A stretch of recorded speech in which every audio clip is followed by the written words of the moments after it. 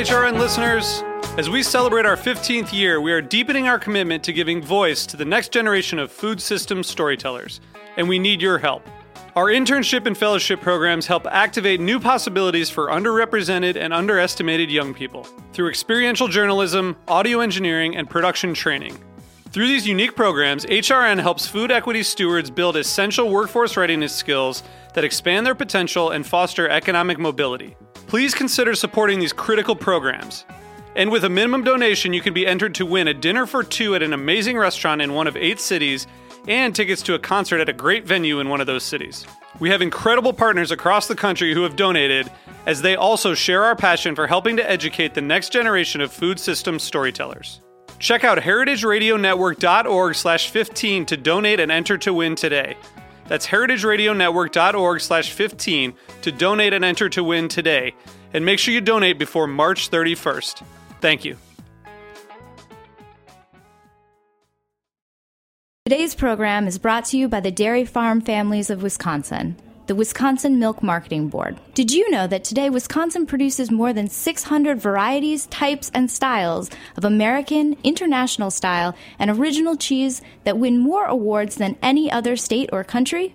To learn more, visit eatwisconsincheese.com. This is Chef Emily Peterson, host of Sharp and Hot.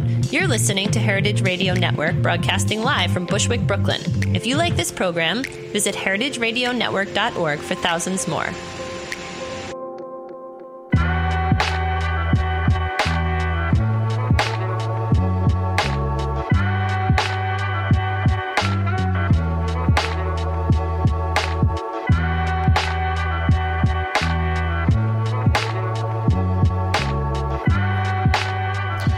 Hello and welcome to Cutting the Curd, a podcast about the curdy, nerdy, and downright funky world of artisan cheese.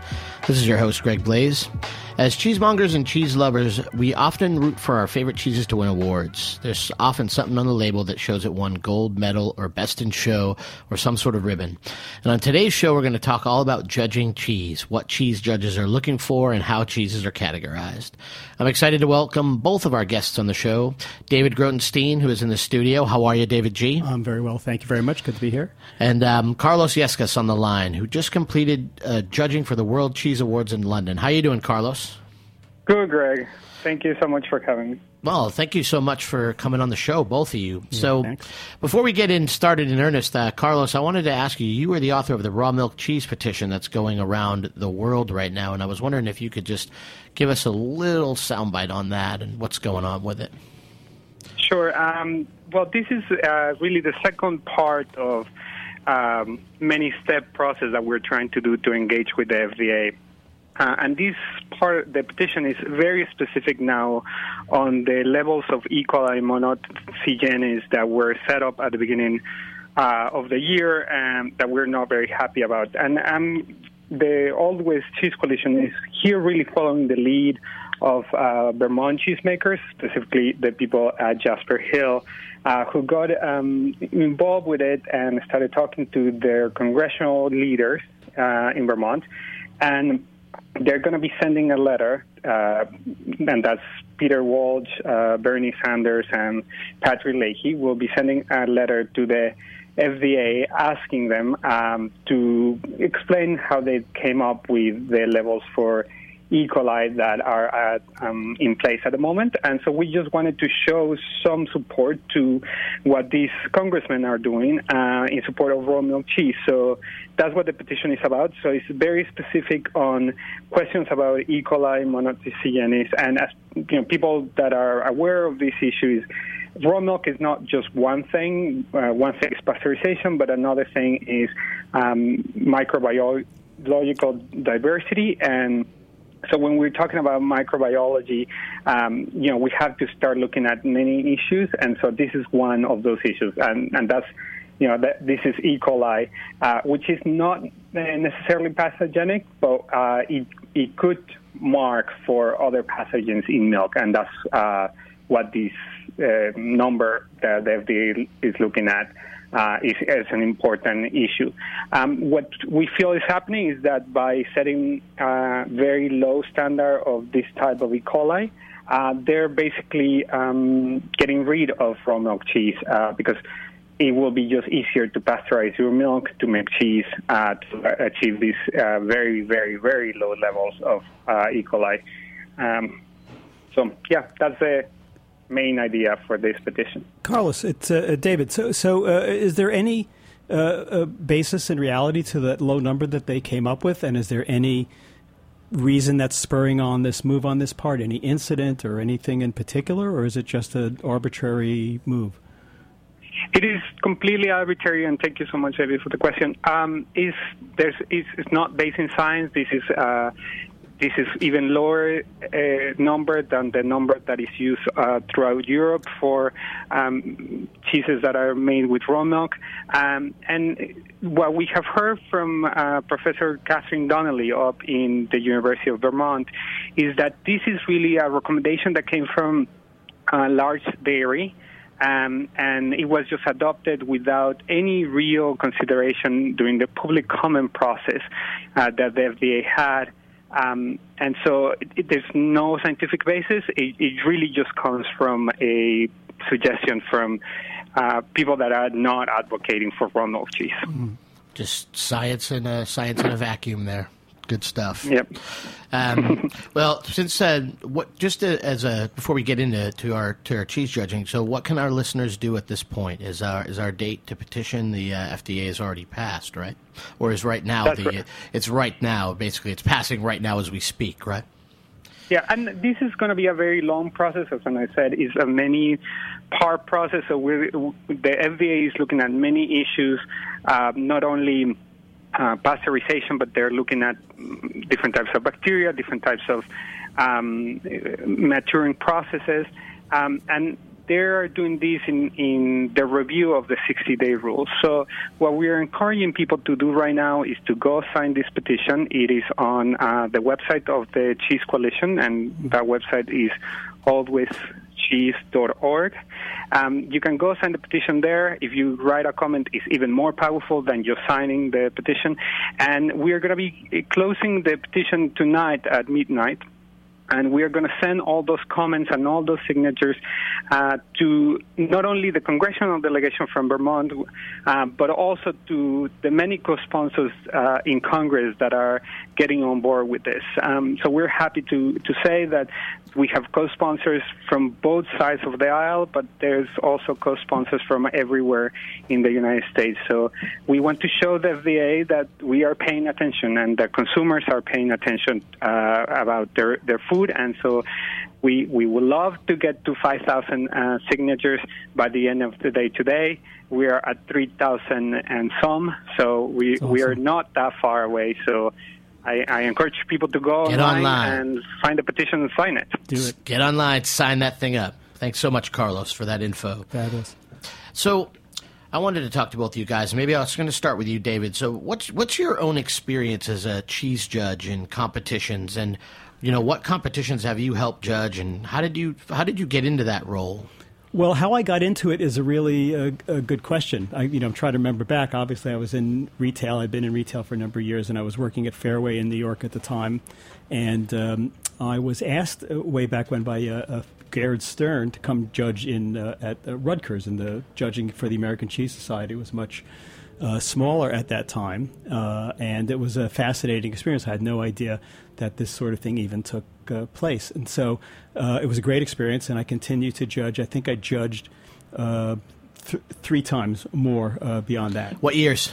I knew you'd ask me that. I'm not quite sure. 2003 is the one that I remember in San Francisco, because I had a funny episode there. So there's one other, and then in 2006, John Greeley, who was the chairman of the ACS judging at the time, had been for many years, off and on over a 15-year period, I think, asked me if I would come and be the judging chair for them, and I said no. Of course not. Why would you do that? Because I didn't think I had any skill in this department, as either leadership in this way, or organizational skills, or cheese knowledge, or whatever it was. It just didn't seem like the job. And John twisted my arm until I accepted, and it was as rewarding a thing as I've done in my career.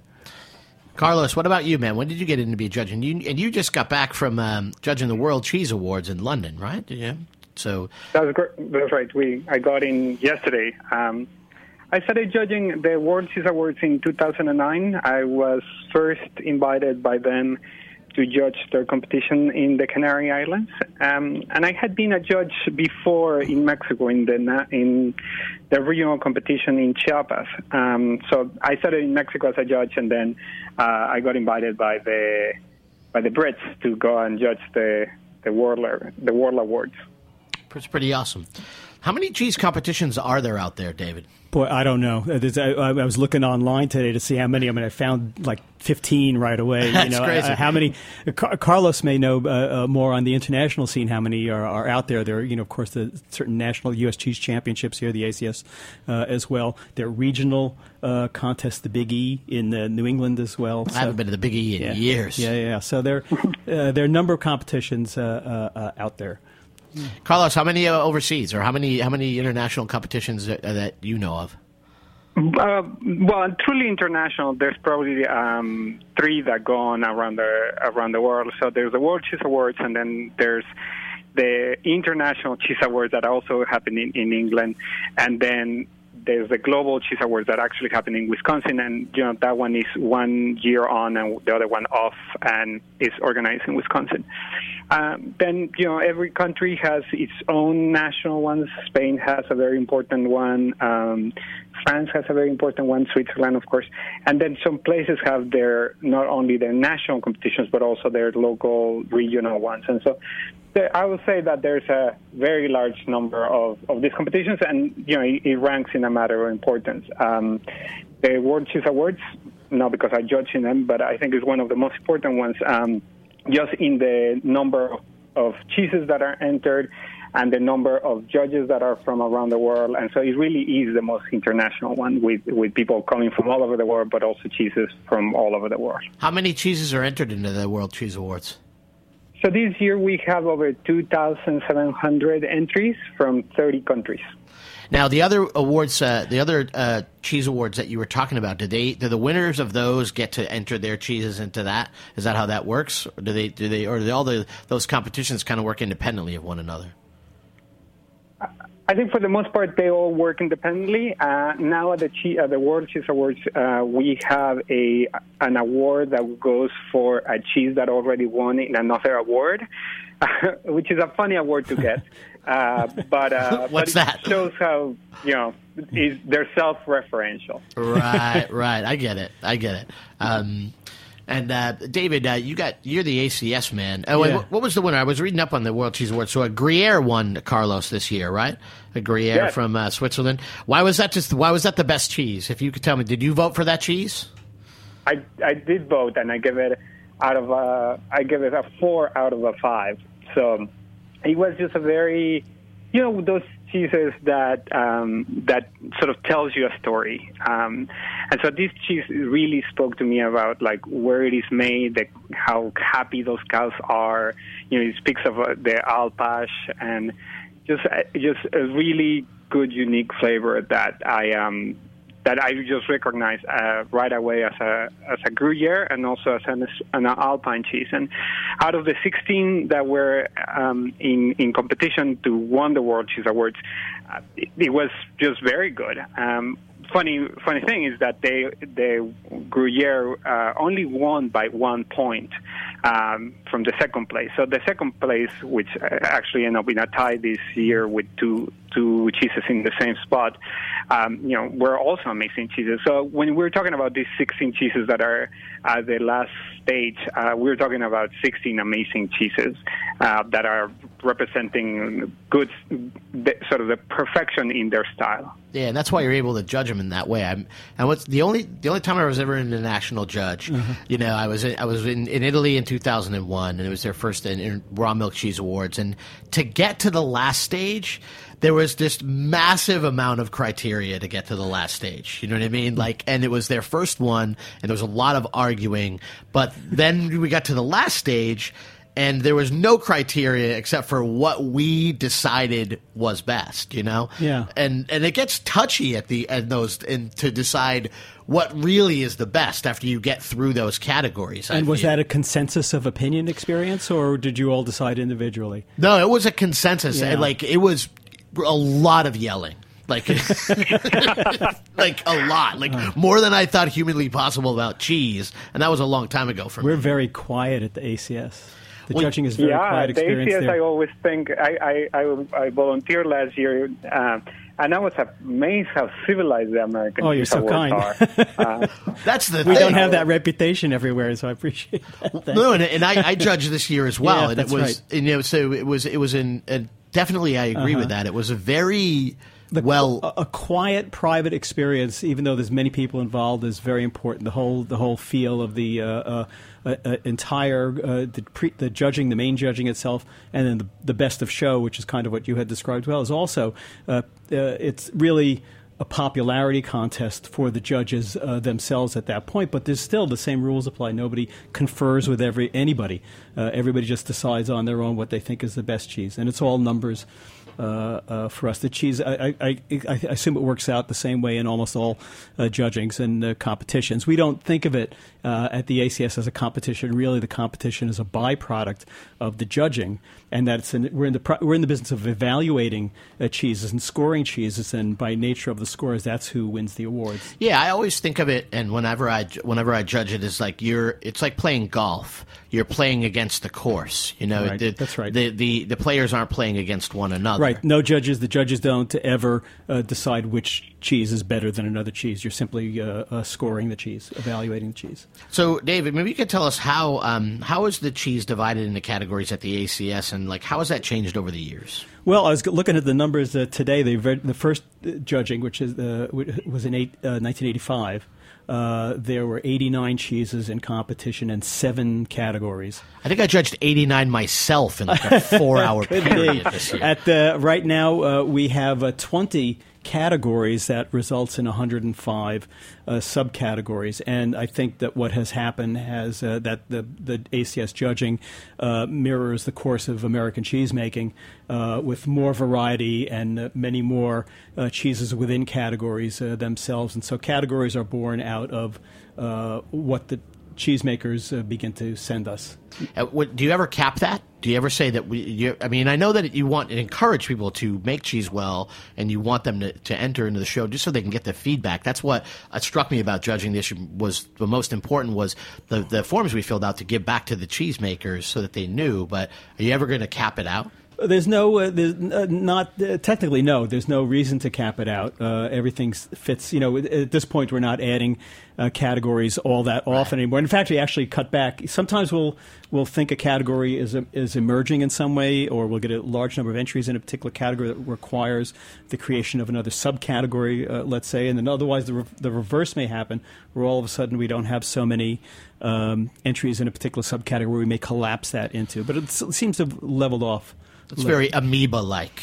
We're very organic. It's a very organic process, and we examine it every year. Every year we look at the entries that came in, we look at where they ended up, we look at if we need to make a change. We have some adjustments we're making this year in one category. Yeah, I had gone in 2001, and then I came back 14 years later this year, and it was a different world. It was really impressive. Very nice, thanks. So, Carlos, I was wondering if you could give us a quick take on what your experience was like at the World Cheese Awards, and how many countries were represented this year? I think there were 30 countries that entered cheese, and you have cheeses from almost every single continent. Of course, Europe and North America are overrepresented, but you know there's cheeses from Africa and there's cheeses from Asia. So there's a bit of everything. What are the categories? Again, like the American Cheese Awards, there's categories. They're ever evolving categories. So there are categories for the style. There's categories for type of cheese. For type of milk. And then there's because the core of the awards is a British award. There's also something that will resemble in the United States the American Originals, that in England is called the British Territorials. And so those cheeses get a special award, and then some other cheeses that have PDOs also have specific awards, which are, it also speaks about the difference between the two competitions. You're not, for some awards, only cheeses that are made within the denomination of origin end up being part of a category, whereas that doesn't exist in the competition in the U.S. Do the consortium people show up? I mean, are they there, like, influencing you and stuff? They're there. I mean, a lot of people are there because the Cheese Awards is part of a larger event that is a trade show, and they're around. They don't influence themselves. I mean, this is a funny thing to say because I don't even know them. Right. I know they're there. They're watching. I see them at the dinner afterwards, but I don't know who they are that year. They're like, "Thanks, Carlos. We really needed that one." Now I know that they're out there. How did the U.S. do this year? They did very well. Harbison from Jasper Farms was in the top 16. That's awesome. So that's a very good entry this year. Great. What was the feedback that Harbison got amongst the judges? I mean, I know that you've had it many times, but there's got to be some people out there. I mean, I'm sure there was that haven't sampled it. What did they think of the Harbison? What were the keynotes? So, and this is what is fun about it, is that when the cheese is presented to us, we don't know what it is. You have the cheese, and because no one knows Harbison, probably in the judging table, at the last judging table, I was probably the only one that knew Harbison. And when the judges tasted it, always the comments is like, is this French or is it not French, right? That's the first thing. And so I guess the paramount is to be French, right? And so when someone says like, oh yeah, this is very good, it's probably from France, it's a good thing. Yeah. But people also describe it as silky and creamy and herbaceous and full of flavor. All good things to say. And it was really an amazing cheese. And it's interesting because Harbison is a cheese that can be damaged in travel if it's not well taken care of. But they did very good work in getting it there at the top shape, and it was really fantastic. Great to hear. Did you have? I mean, we had Harbison this year, and it fared well for us too. I mean, it was like killer, obviously. Yeah, it does. The judging also, it's a good point that Carlos brings up, is that the judging at the ACS is also anonymous. People that don't know, the cheeses are not identified. Periodically, invariably, people who are cheese professionals might recognize something that is recognizable. But, by and large, we have a modest 1,800 or so entries rather than the 2,700 that Carlos was looking at last week. But again, the judges know what category they're looking at, and our judging operates a little bit differently than most judgings. Also, Carlos can maybe bear me out on this, but I think most judgings are largely technical judgings, and that the methodology is to start with 100 points and tick your way down by finding flaws, defects, things you don't like about the cheese or going wrong or whatever. And right at the beginning, in the early stages of the judging, the ACS judging saw that there was an aesthetic side to cheese making, where there was not enough recognition being given to to a balance of an outstanding quality in a cheese, and that perhaps an outstanding quality in a cheese may outweigh a defect, but there was no equality. So the ACS judging is made up of a team of judges. An aesthetic judge and a technical judge, and they perform the same kind of job. So a technical judge will start from 50 points and tick their way down, and the aesthetic judge works their way up to 50 points, starting with some minimum scores, and their combined score is the evaluation of the cheese. Yeah, I liked it. I mean, I was an aesthetic judge, and I liked working with a technical guy because I thought that was a good way to do it. How do they do it in the World Cheese Awards, Carlos? Are you doing both sides like that, or you got a judging partner? We have teams of between 4 and 5 judges.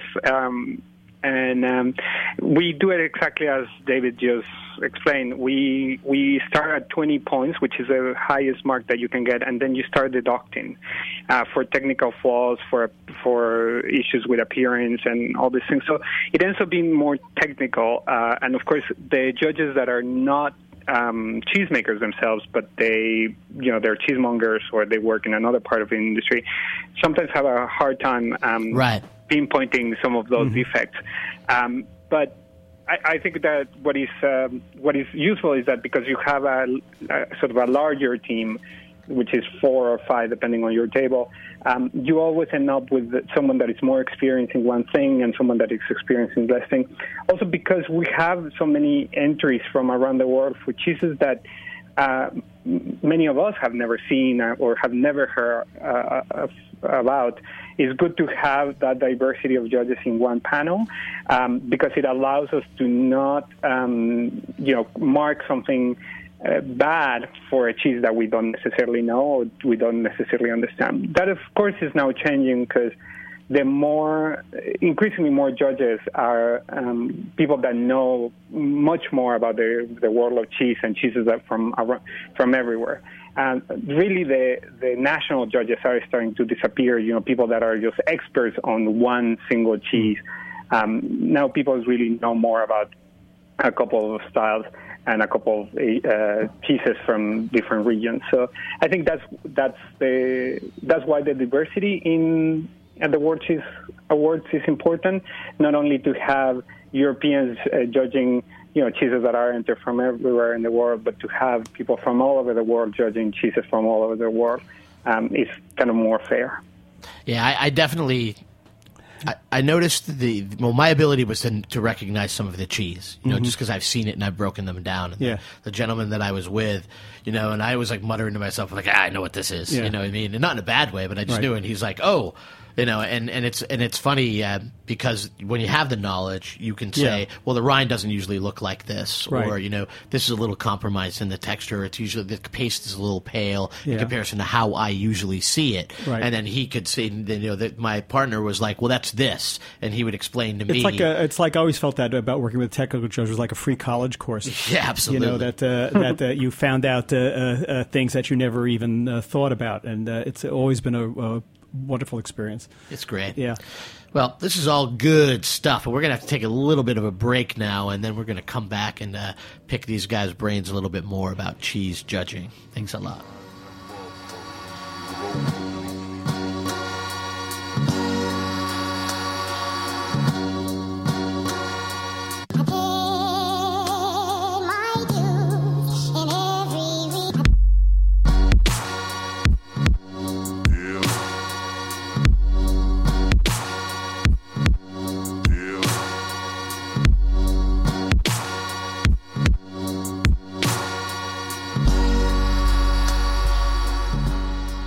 Hello, I'm Alice Marcus Krieg.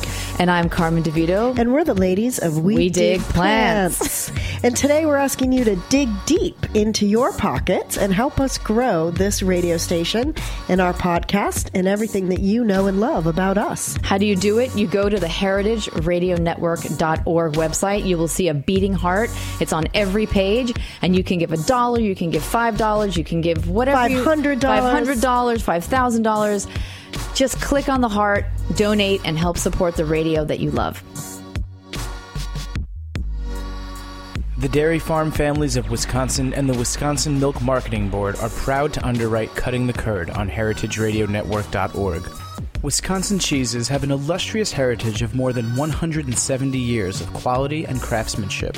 During this long and rich history, the art and science of cheesemaking have been captured in time-honored traditions that produce cheese varieties of unsurpassed excellence.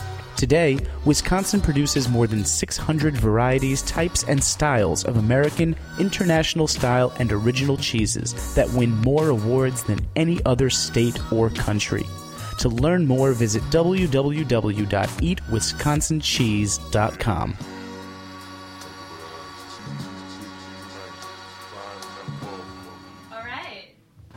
We are all right. We are back. We're like double back. You might be wondering what's going on. This is Erin Fairbanks. I am the executive director of the Heritage Radio Network, or as we like to say on this show, the head cheese. Yes. And I am coming at you because as we head into December, we all have a lot on our minds and hopefully a lot of cheese on our plates. And I want to give a shout out to the folks at Emily and Greg for doing an amazing job on cutting the curd every week. Thank you guys. You're amazing. Discussing really important issues in the farmstead cheese movement and the cheese world more broadly. Totally critical. It's such a wonderful resource for us to have, and one that you listeners should show a little love for. I wanted to share with you that we are in the process of working to raise $100,000 to support our programming, to support the over 35 weekly shows we do on Heritage Radio Network. And if you love cutting the curd, if you love knowing that there's a resource out there for cheesemakers to have a voice, for cheesemongers to have a space to talk their craft, and we know cheesemongers love to talk, show that support. Throw a few cheesy bucks our way. You can visit us at www.heritageradionetwork.org. Click that beating heart, and when you fill out your donation form, you can actually click the link to share that Cutting the Curd sent you. And I know that Greg and Emily would be very pleased to hear from you. Yes, we would. We've already taken David's wallet, and he's not allowed to leave the studio. Wait. Oh, wait, whoops. But I will get out of your way to make room for more of this really interesting discussion. I've already learned so much. But thanks for letting me sneak here in between courses. Thanks, Erin. Yay! Cutting the Curd is filmed in front of a live studio audience. So welcome back, folks. Thanks for Erin for that. We need to get out there, donate to us. Come on. So we're going to be talking a little bit more. We got a little bit more time here to talk with David and Carlos, and I wanted to jump right back into this. And I wanted to throw the first question out to you, Carlos, and ask what do you think the impact of getting an award is on the cheesemaker? Does it help them sell the cheese? Does it help promote better cheese in general? I mean, does it mean anything at all? What does it do for the guy that wins or the gal that wins? I mean, it's huge. 2 years ago, a Manchego won, and it was a Manchego made in a very small production facility in Spain. And I met the cheesemaker a year later, and she told me that an hour after she was named the winner, she had sold her entire lot for the next 2 years. Wow. Yeah. So that's what it means. It actually means a lot for small cheese producers, even for big cheese producers. Meaning something. And even if you don't get the top cheese in the competition, the smaller awards also mean something. And increasingly, I think people that go and buy cheese, they see the logos of the awards, the medals, and people trust them, and they start buying those cheeses as well. So it actually impacts sales. Yeah, I completely agree with that. And I think in addition to that, winning an award is a real... It's pretty cool. It's very cool. It's a real affirmation of the work you're doing. Most people, by and large, who enter competitions like this don't win anything at all. And what they get, at least from the ACS competition, they get their score sheets back, which are very detailed and have personal commentary from the judges. And so that is all that they'll get. But they get feedback on how they might make an improvement or change in their cheeses. But what Carlos said, it's a tremendous opportunity for the cheesemaker themselves to promote the cheese in a much stronger way. I mean, yeah, and I agree that the ACS competition is great for that. I think that the work that David and the rest of the group does there, not only of judging those cheeses that are entering competition, but then all that feedback that cheesemakers get is invaluable, and I think is great. And I'm very happy that the ACS has done that for so long, because I think it has positively impacted the world of cheese in America and cheesemaking in America. Do the internationals get their score sheet back too? They do. It's just because how the ACS competition is created between the technical and the aesthetic. I think some of the feedback is more useful for cheesemakers that are starting. Whereas if you're a more established cheesemaker and you already can pay for your own advising and someone to come and troubleshoot some of the problems that you may have, the information that you're getting is probably one that you already knew. So it definitely is a difference. But yes, people also get their sheet, their contest sheets with information. Mm-hmm. That's awesome. I mean, it's workshopping. That's what the best thing is. I remember when I was in college, I loved the workshop. I even if when I turned in writing and when I got it back from my peers and I was like, oh, that guy tore me apart. I hate him. But it was just the best because that's what helped me get better, right. At my I guess craft. that's the beauty of the ACS judging is that only one judge is really allowed to tear you apart and the other judge has to build you up. That's their job. I was the aesthetic judge. I was there to be nice. Yes. It was a good time. You were very nice. It's hard to believe it, folks. Hey, I'm a nice guy. So, David, maybe you can give us a funny story about judging cheese. I could. I'll try and make it quick. This was in San Francisco. I was the last time that I had worked as a judge, and I got a dream category for me, which was butter. I love butter. I grew up in a margarine house. Butter's good. I love butter. So at that time there were not that many. It was a smaller category. All the categories were smaller. There had about maybe 20 entries in the entire category, and they weren't subdivided. So you had all the butters together. My technical partner, Bernie Horton from Cornell, gave 2 entries. We had a tie for first place, and you have to break a tie for first place because they have to go into a best of show competition. So the judges have to break their own ties. So Bernie had given a perfect score to 2 butters, and we were tied. And he refused, rightly so, this actually became policy, to deduct anything. So I called this perfect, and it's perfect, the end. So I had to add like a half a point to one butter or the other, and I really was torn. And I'm a sweet butter person, but one butter was just really lightly salted in this way that was just right, just right on tongue. So I gave that one the extra half point. And they both turned out to be the same butter. They were the same butter, just one lightly salted. And so it was a real vindication of the whole process to me because, again, we didn't know what we were tasting. So it was perfect. Carlos, what's your most memorable moment as a cheese judge? It's a very similar than David.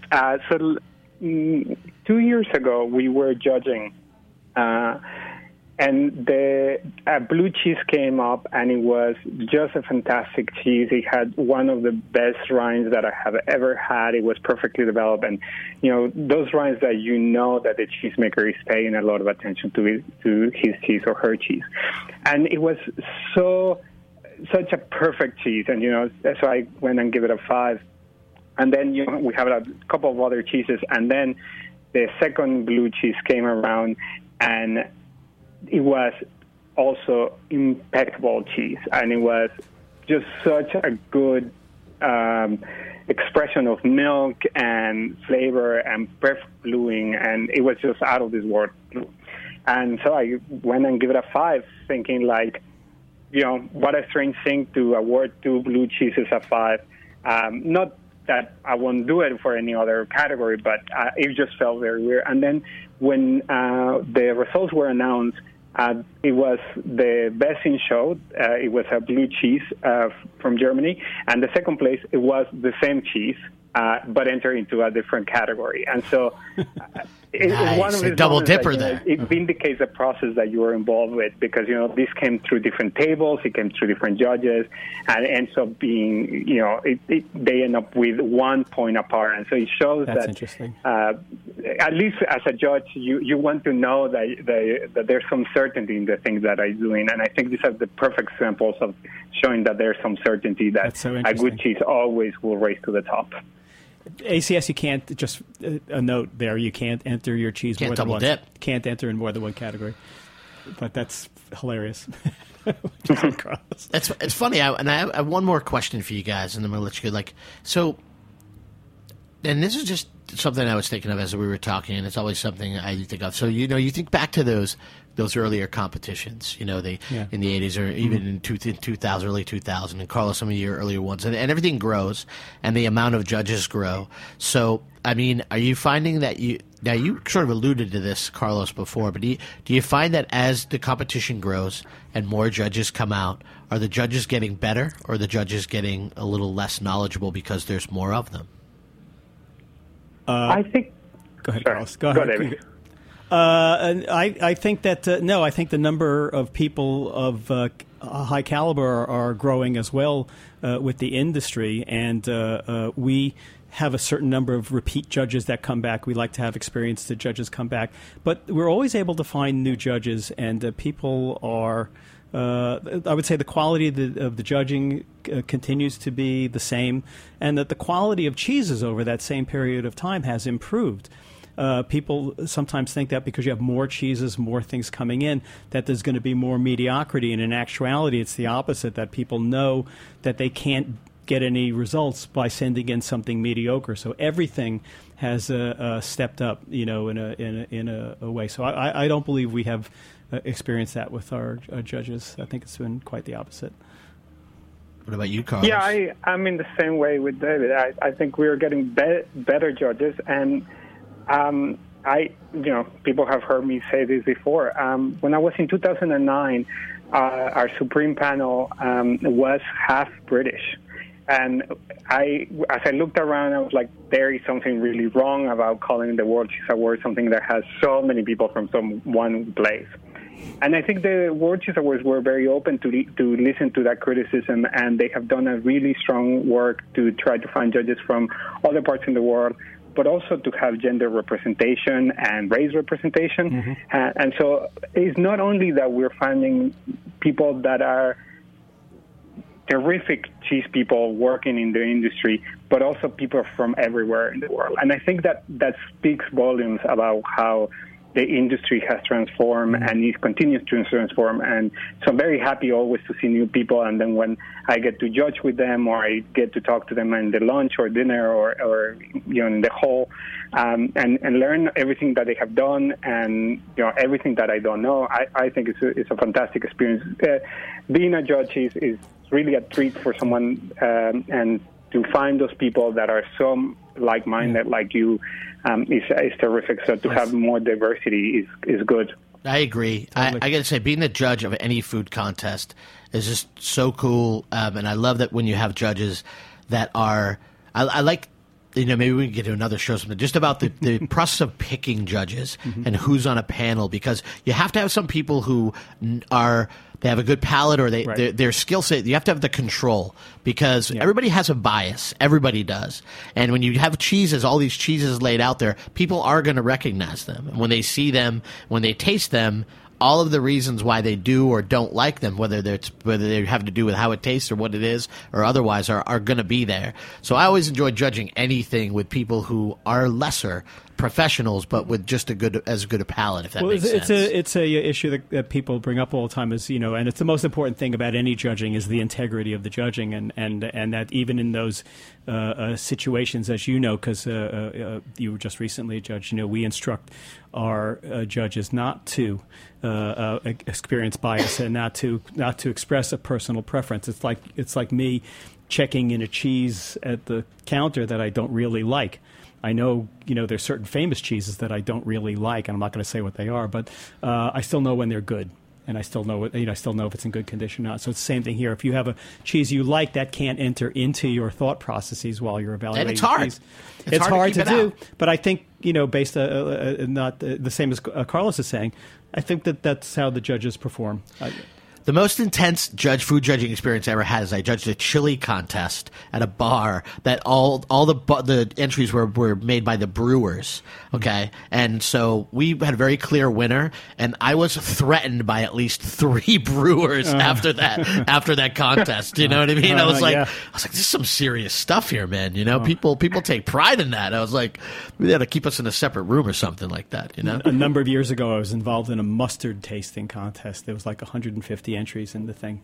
I just got the taste out of my mouth last week from that.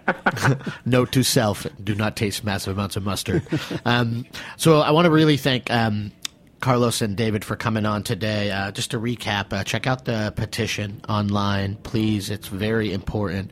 We need to sell raw milk cheese forever and ever and ever. And, I hope you guys enjoyed the show. I really enjoyed having you guys on. So thanks a lot, guys, and stay tuned for more episodes of Cutting the Curd. Have a good one.